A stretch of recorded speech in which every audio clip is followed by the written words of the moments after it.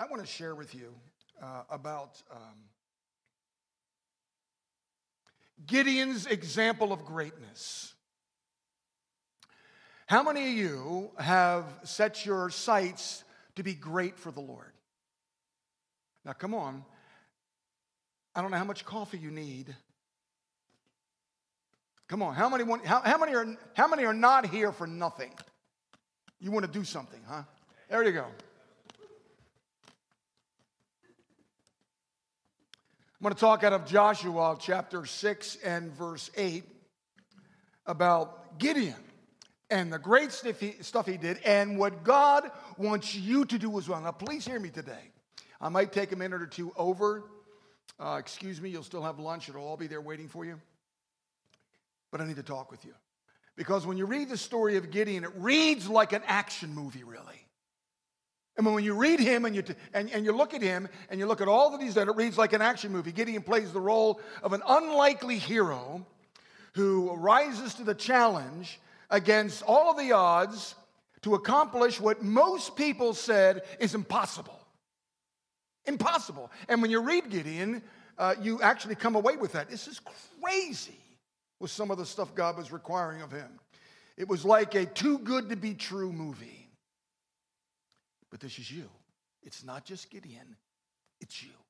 So please amalgamate those two together. The story of Gideon is an historical reality with spiritual significance to it. It wasn't made up, it was real, and it has real significance to you as a student here at Elam Bible Institute in college. You're here because you felt the Holy Spirit led you, and it wasn't for nothing. It wasn't just for something. It was for greatness. Could you say that with me? Greatness. One more time. Greatness. God has greatness with you, and I am not just trying to stroke you. I'm telling you the truth. It's real. Pictured in the life of Gideon are several guidelines for believers who really desire to do great things for the Lord. And what I want to share with you today is just a couple of them. There's multiple ones, but I'm going to share two of them with you, if I could, please. I want you to not forget two scriptures. I didn't put this one on, but I don't want you to forget the scripture because this is you. And this is any believer in Jesus Christ. He did it in the Old Testament. He did it in the New Testament. The New Testament, it continues to this day. That is Daniel. When Daniel said in Daniel chapter 11 and verse 32, he said, those who know their God will do great exploits. In other words, they're going to do tremendous things, deeds, and achievements. And God is looking for men and women to achieve things for not only your area and your county and your state, but throughout the world. Achievements for God. You can do a great achievement. You can make a lot of money. That's wonderful, wonderful. I wish you would. And you come back and give, bless God with it here at Elam. But the fact is, you're not here to just twiddle your thumbs. You're here by divine appointment. Every single one of you. Those who know their God will do exploits. It's what God has for you and what He's determined. Jesus promised the Holy Spirit's power to be able to empower the followers of Him to do great things in the sphere of anointing that God has given you. Look at this, John chapter 14, verse 12, and it says this. Truly I say to you, whoever believes in me will do the works that I have done, and greater will they do because I'm going to be with the Father. And he actually says in verse 16, I'll give you another advocate when he leaves. And so what he's saying is, the works that I have done, the miracles that I have performed, the gospel that I am preaching, the good news that I am sharing, you're going to do, and you're going to do more than he does. He said it, I didn't. He went up and the Holy Spirit came down. And the Holy Spirit didn't just come down just very lightly and very nicely whispering in people's ear and doing not a whole lot. He came down in power. And he has empowered each and every one of us. Right, David? Say amen, bro. Amen. I know you would. See, here's what I want to share with you today. You empowered people.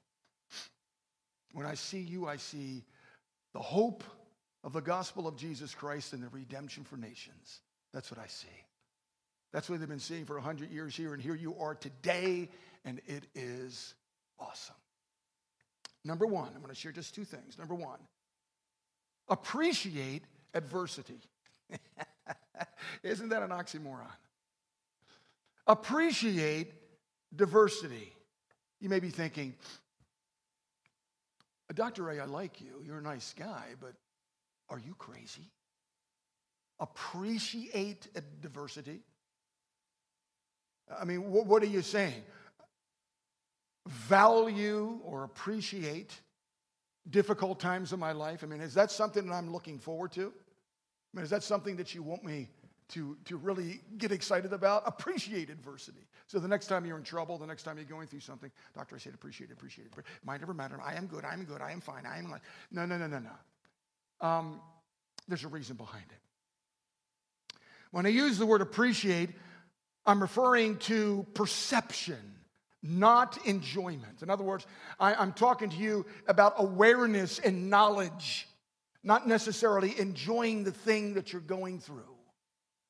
God is doing something in you. He's making you aware of something, because if it were up to us, we would not make ourselves aware of too much.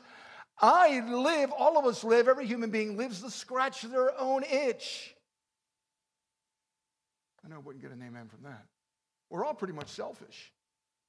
At the end of the day, if we can have what we want, basically, not have a lot of bumps, no bruises, no difficulties, and really do a good thing for God, we do it. But we have adversity. It happens.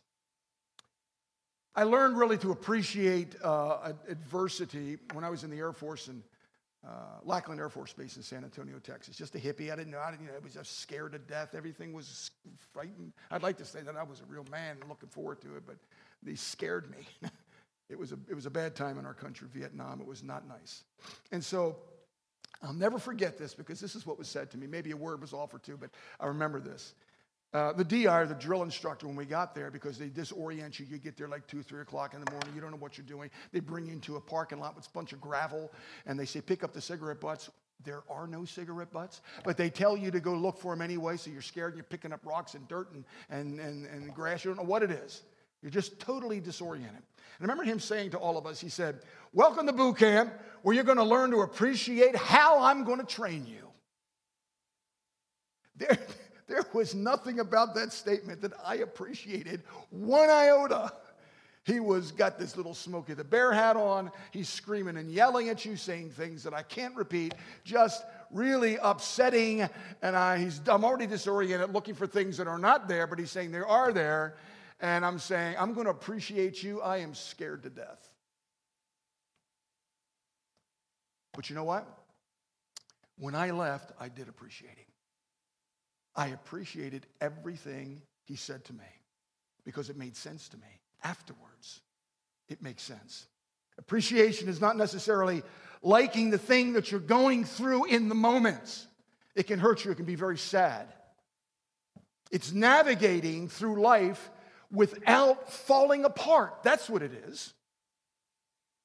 So appreciating what we're going through so that we can navigate through life as we are growing to not fall apart. To be able to be strong in the Lord and the power of his might, noting that we have a human condition and we are not always that way. Without the raising of hands, how many of you have ever hurt? How many of you have ever been sad? How many of you have ever been confused? How many of you have ever been just like what you thought was going to be didn't happen, and you just found yourself sliding down the hill wondering, God, where are you at?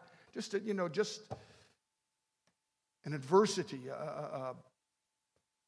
in your life that you couldn't really grab hold of. Hebrews chapter 12 and verse 11, I'm not sure that I have that. Hebrews chapter 12, verse 11 says this. It says, no discipline seems pleasant at the time, but painful. Later on, however, produces a harvest of righteousness and peace for those who have been trained by it. I think the King James says, no discipline for the moment seems joyful but sorrowful, to yet those who have been trained by it afterwards, it yields a peaceable fruit of righteousness. My father used to say to me, son, this is going to hurt me more than it's going to hurt you. That's crazy. That's crazy. No, it ain't, Dad. it's going to hurt me. Wait, you are the discipliner. I'm the disciplinee. This ain't fun. Never's been fun. Stop saying that. Just get on with it so I can at least go down the road. All discipline for the moment seems not joyful but sorrowful. Yet to those who have been trained by it, afterwards it yields the peaceable fruit of righteousness. In theory. Hopefully you don't do it again. But when you're a kid, sometimes you're crazy. You do the things anyway. How many of you have been good all of your life since you've been born? Get out of here. How many of you ever got a whooping? Oh, what's this crowd over here? They don't even raise their hands, and you know some of them got a whooping. You know they have. How many learned from that whooping? How many did not learn from that whooping? There you go. I would be in that category, unfortunately. Because life takes a turn. Eleanor Roosevelt, the wife of the 32nd president of the United States, Eleanor Franklin Roosevelt, in the 1930s and 40s, she said, if life were predictable, it would cease to be life and be without flavor. Flavor being the stuff that we've learned and what we've gone through. If life were predictable, it would cease to be life because life just sneaks up on you. It smacks you in the back of the head. It's not always kind to you. It's not always good. Other times it is. It's wonderful. It's a party. It's just great. I'm on top, though, the mountain, loving everything. And then all of a sudden you find you're not on top of that mountain anymore. What do? Do you change the way, when you say God is good all the time, God is good. Do you mean it? Now, I know you mean it spirit. Well, in my heart, I mean it. In my heart, God is good all the time. All the time, God is good. But how about when you're really going through stuff? Well, it doesn't feel like he's good. But it's good because we're going to learn from it later. At my age, everything made sense later. All discipline for the moment seems not joyful, sorrowful. Yet to those who have been trained by it afterward. It's the afterwards that makes sense. Don't you wish you could get the afterwards now and just alleviate all of that stuff? Who wants to go through stuff? But then again, you wouldn't be formed. I want it now. I want it now. How many would like the surgeon? How many of you ever had surgery? Okay, we got 1, 2. And it's okay. You can do that. It's okay to have surgery. You can confess that. That's fine. There's nothing wrong with that. Thank you. We got did you say to the surgeon, doctor, listen, please hurry. Whatever you got to do it quickly. I got things to do, people to see, places to go, and please just, if you can, I know it's a 4, 5, 6 hour surgery, can you do it in 20 minutes? If you can do it in 20 minutes, it would be good. No, because then he'd leave his tools in there, stuff would be wrong, he'd be messed up, and he said, you rushed me. Nope, you can say, take your time. Please take your time, do everything you're supposed to, cross that T, dot that I, just sutured up really nice. Take your time. But yet we want God sometimes to happen like this. Adversity. It's learning how to go through the storm to come out the other side, appreciating the one who's trained you to be strong through the adversity. And there are storms in life. And to appreciate the one who is training you is not always the thing you do up front, but it's the thing you do later because it makes sense later. It makes sense. When we see Gideon was experiencing nothing but adversity. I mean, this was bad. It's bad. Nothing but adversity. The pagan nation of Midian had totally overthrown Israel.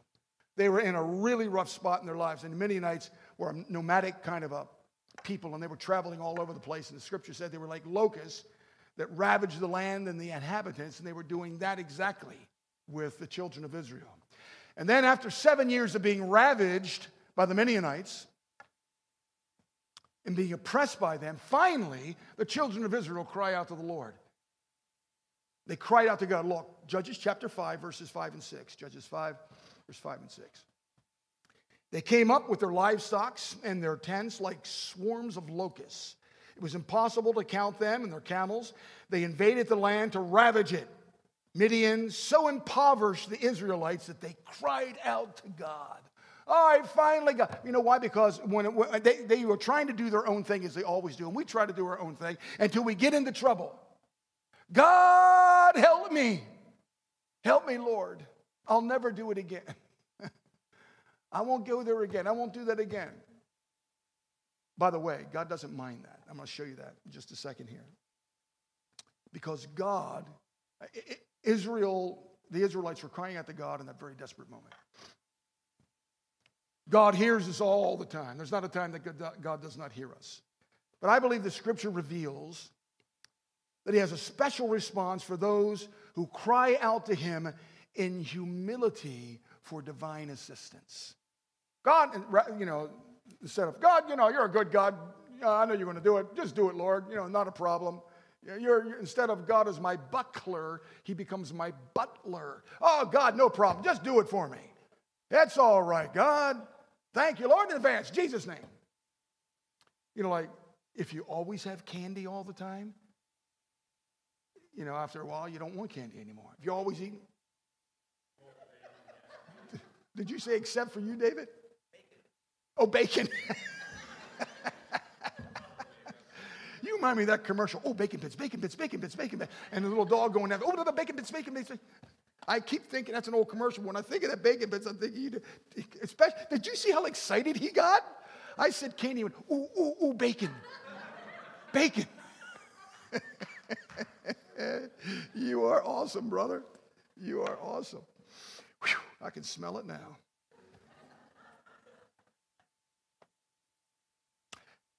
First John chapter 1, verses 5 and verse 14. First John chapter 5, verse 14. This is the confidence that we have in him, that if we ask anything according to his will, he what? He hears us. Rather than me going on with that scripture, he hears us. He hears you when you cry out to him. But is there conditions? Is there conditions with you? And do you think when you're not doing the right thing that he doesn't hear you? Because I'm not doing the right thing, I'm not saying the right thing, I'm not watching the right thing, and so therefore he must not hear me. The scripture doesn't at all say that. Even through, young men and women, even through your sin and through your selfishness and your ignorance, he loves you and he hears you every single time. God in his sovereignty, listen to me, God in his sovereignty allows adversity. It's very useful in forming you. He allows it. We just happen to live in a fallen world. Stuff happens. We got our brother Stacy. We're believing God for you've had difficulties, you know, and it isn't a perfect world. It just isn't. But we serve a perfect God. Amen? Who is able to do this all things thing. Really, he really can. The Bible says our adversities actually refine our faith. So the things you're going through and the things you have questions about and the things you're kind of topsy-turvy about, God is actually using those to refine your faith. 1 Peter chapter 1, verses 6 and 7. 1 Peter chapter 1, verses 6 and 7 says this. In all this you greatly rejoice, though now for a little while you may have had to suffer grief and all kinds of trials. These have come so that the proving genuineness of your faith, of greater worth than gold, which perishes, even though refined by fire, may result in praise and glory and honor in Jesus Christ when he is revealed. It's doing something in you. It's just not lingering around. It's just not a scripture hanging here. The genuineness of your faith. The genuineness. And when I'm not always faithful, listen to me. You're more than you think you are. Do not downgrade what God has deposited in you. He's downloaded great and wondrous things. So I'm sharing with you that you need to understand that what God wants to do in you is great. And the faith that you have, you need to understand it's going to be refined. It must be. If you ate wheat and it wasn't refined, you'd be chewing it and crunching it. Some things are just good refined. Chocolate milk. How many like the powdered chocolate milk? You're a woman of God. Besides Lydia, come on, confess. This is good. How many like powdered chocolate milk? There's two. Do we have three? There's three. Maybe, possibly, you don't know. Okay. So, there's 4. Peach, I think you'd like it either way, wouldn't you?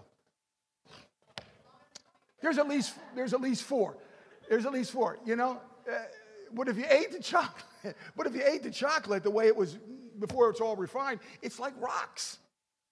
One of the biggest arguments my wife and I had when we were first married. We weren't married a week. Not a week. How about that? I was raised on powdered chocolate, which is a divine revelation from God that most people do. She was raised on the Hershey liquid stuff.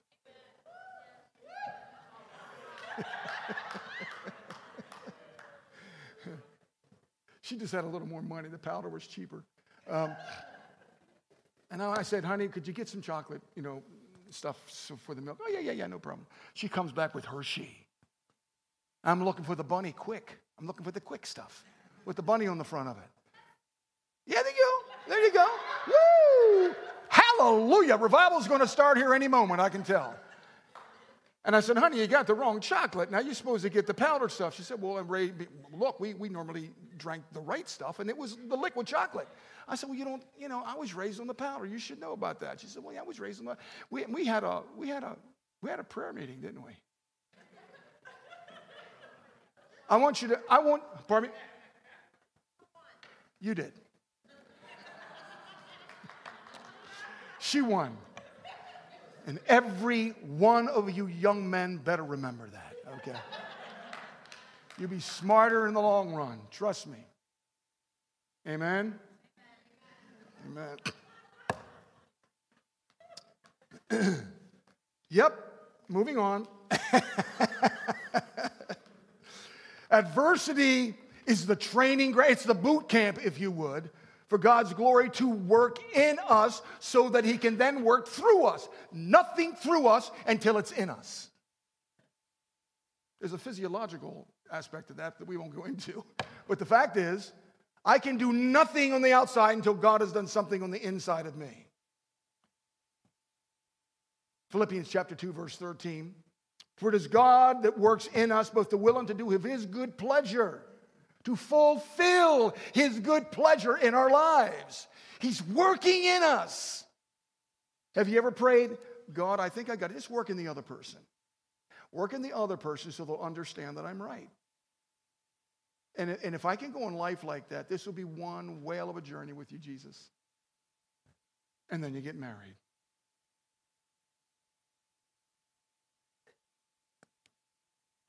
Jade, I know you guys are real happy. There's no problems there. All of our new, I don't know how many people got married. Is it like 5 couples that got married? Is this, I don't know, the last year? Something like that. Elam lives on. All right. In other words, what that's saying is, you don't have anything to give out until something has been done within you. Whether it's patience, whether it's questions, God's got to work in you. Whether it's heartache, whether it's sadness, whether it's disappointments, whether it's humiliation, or whether it's anger, remember, you either fall upon the rock, which is humility, or the rock falls upon you. There's no getting away from that. If you want to walk with Jesus, you go, I know I have the word of the Lord. I'm constantly walking around in the light. And so you just need to do what I need to tell you to do, and everything is fine. No, God's going to not whack you, he's going to love you. All of a sudden, he falls on you, and he's doing something in you as a result of that. I have nothing to give unless something has been given to me first. I can't build your house unless I've busted my fingers enough to where I know what I'm doing. Now I know how to operate a hammer, I can help you. We get frustrated, we get defeated, even confused at times. We expect our faith to somehow eliminate our adversities. And young men and women, that can't happen. Like somehow more faith equals less adversity. That isn't the case. I wish it were. It is not. God's doing something in you. And you got to let him do it. And you won't. There'll be times you go, God, can you do it? Can you do it less? Or could you do it to somebody else? I mean, and I just get the residual effect from it. If you can do it to my sister, my brother, give me the residual effect. That'll be fine. He's doing something in you because you're called. When in reality, our faith is actually strengthened under the adversity. It is not weakened. One quick thing, and then we have one more, and it won't be that long. No, actually, we don't have one more. This is the end.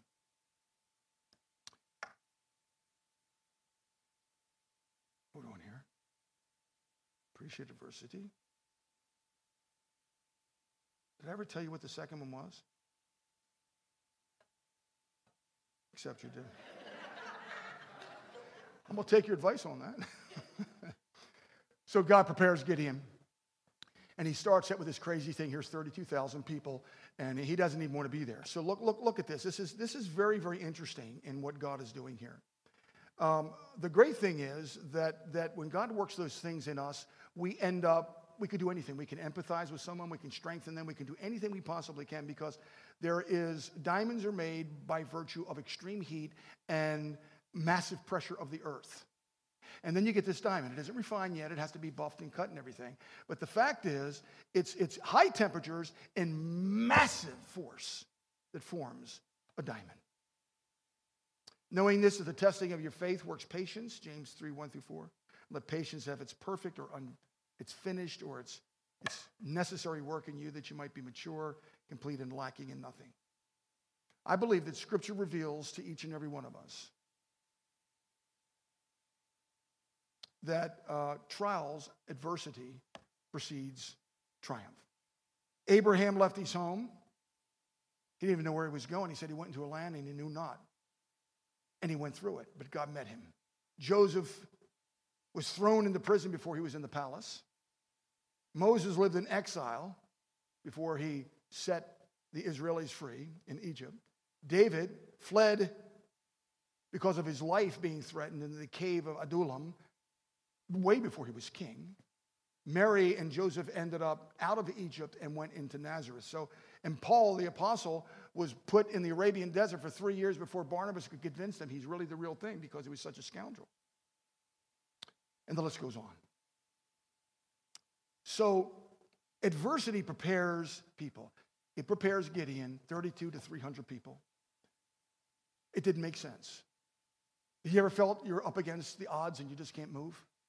I just don't think I can make it. Somehow, some way, God comes through. You need to know this. This is a promise, and you might not like it, but this is a promise. You will not escape adversity. That's a promise, I'm sorry to say. Maybe, in a way. No one's going to escape adversity, because God loves you too much, and he's going to use you in a powerful way.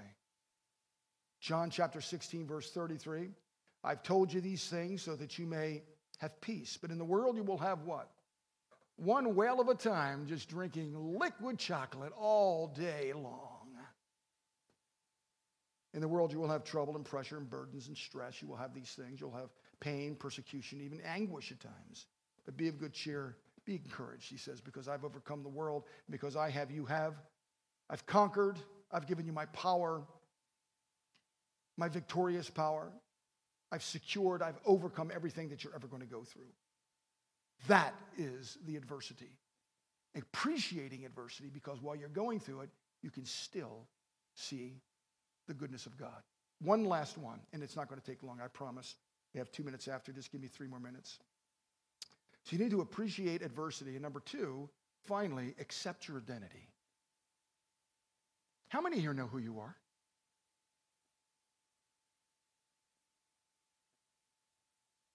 How many are here saying, maybe, I don't know? How many are here?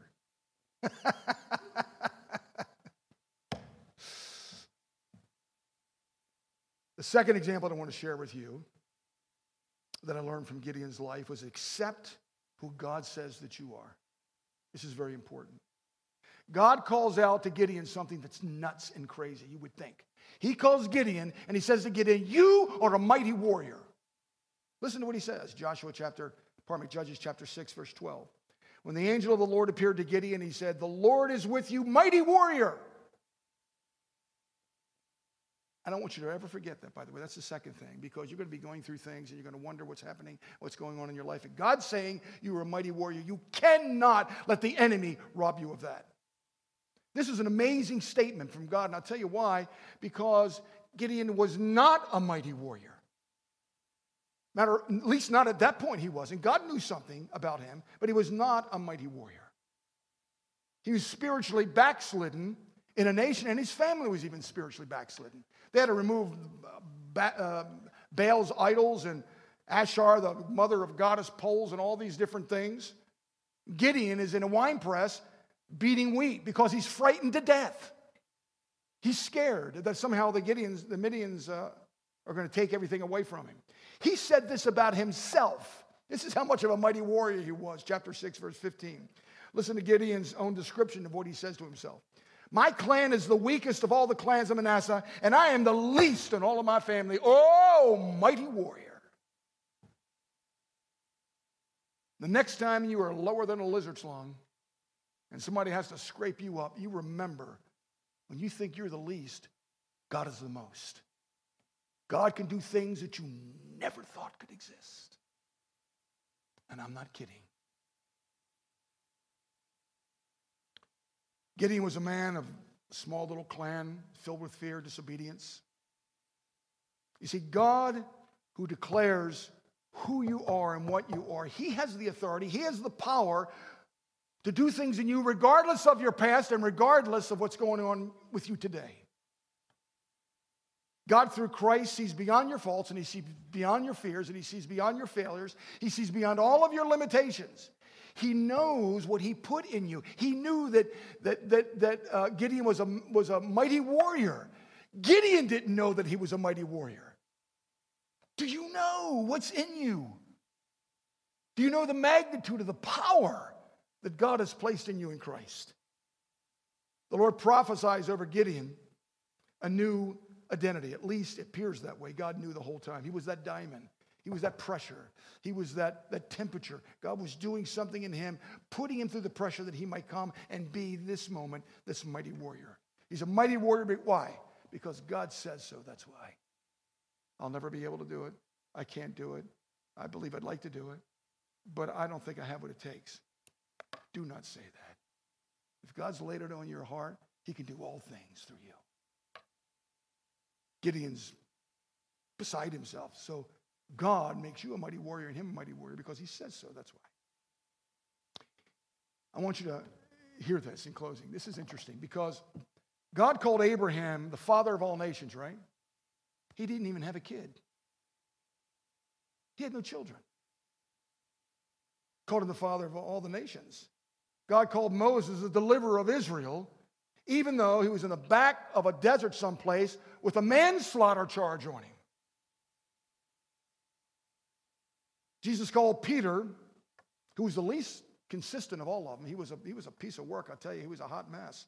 He called him a rock upon which I'm going to build my kingdom, even though you would have never have thought it. Here's what God says you are in closing. Listen to this. With adversity and your identity. Here's who God says you are. Here's your identity. Without giving all the scriptures, I'll just simply tell you. God says that you are his child. That's who you are. He says that you're his friend. That is not a statement. That is who you are. You are justified, you're forgiven, and you are no longer condemned by virtue of the blood and the love and the mercy and the grace of God. That is not something that you just wear. That is who you are. It's birthed within your DNA.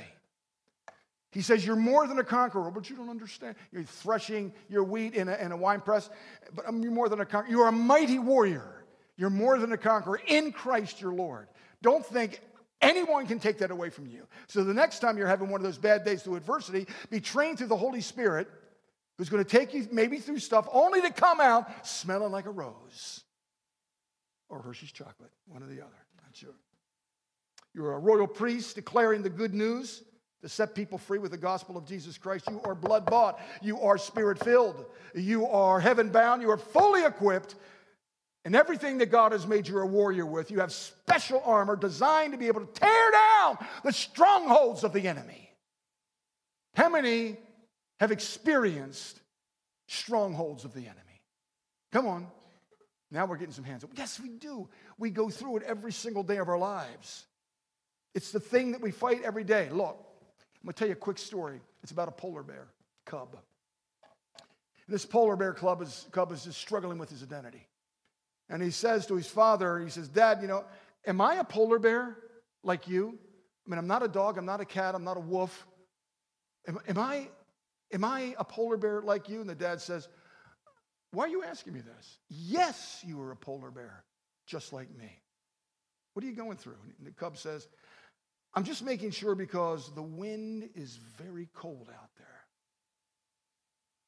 What am I saying? The cub just wanted to know, and he wanted to make sure that he was who his father said he was. That he could do what his father said he could do. And that he could withstand what his father said he can withstand. Sometimes we need to be reminded who we are. Because the winds are frigid and they're trying to freeze out our faith. And we must remind ourselves and speak to the enemy, you have no authority here. My father told me who I am, and he told me that I can withstand all of this.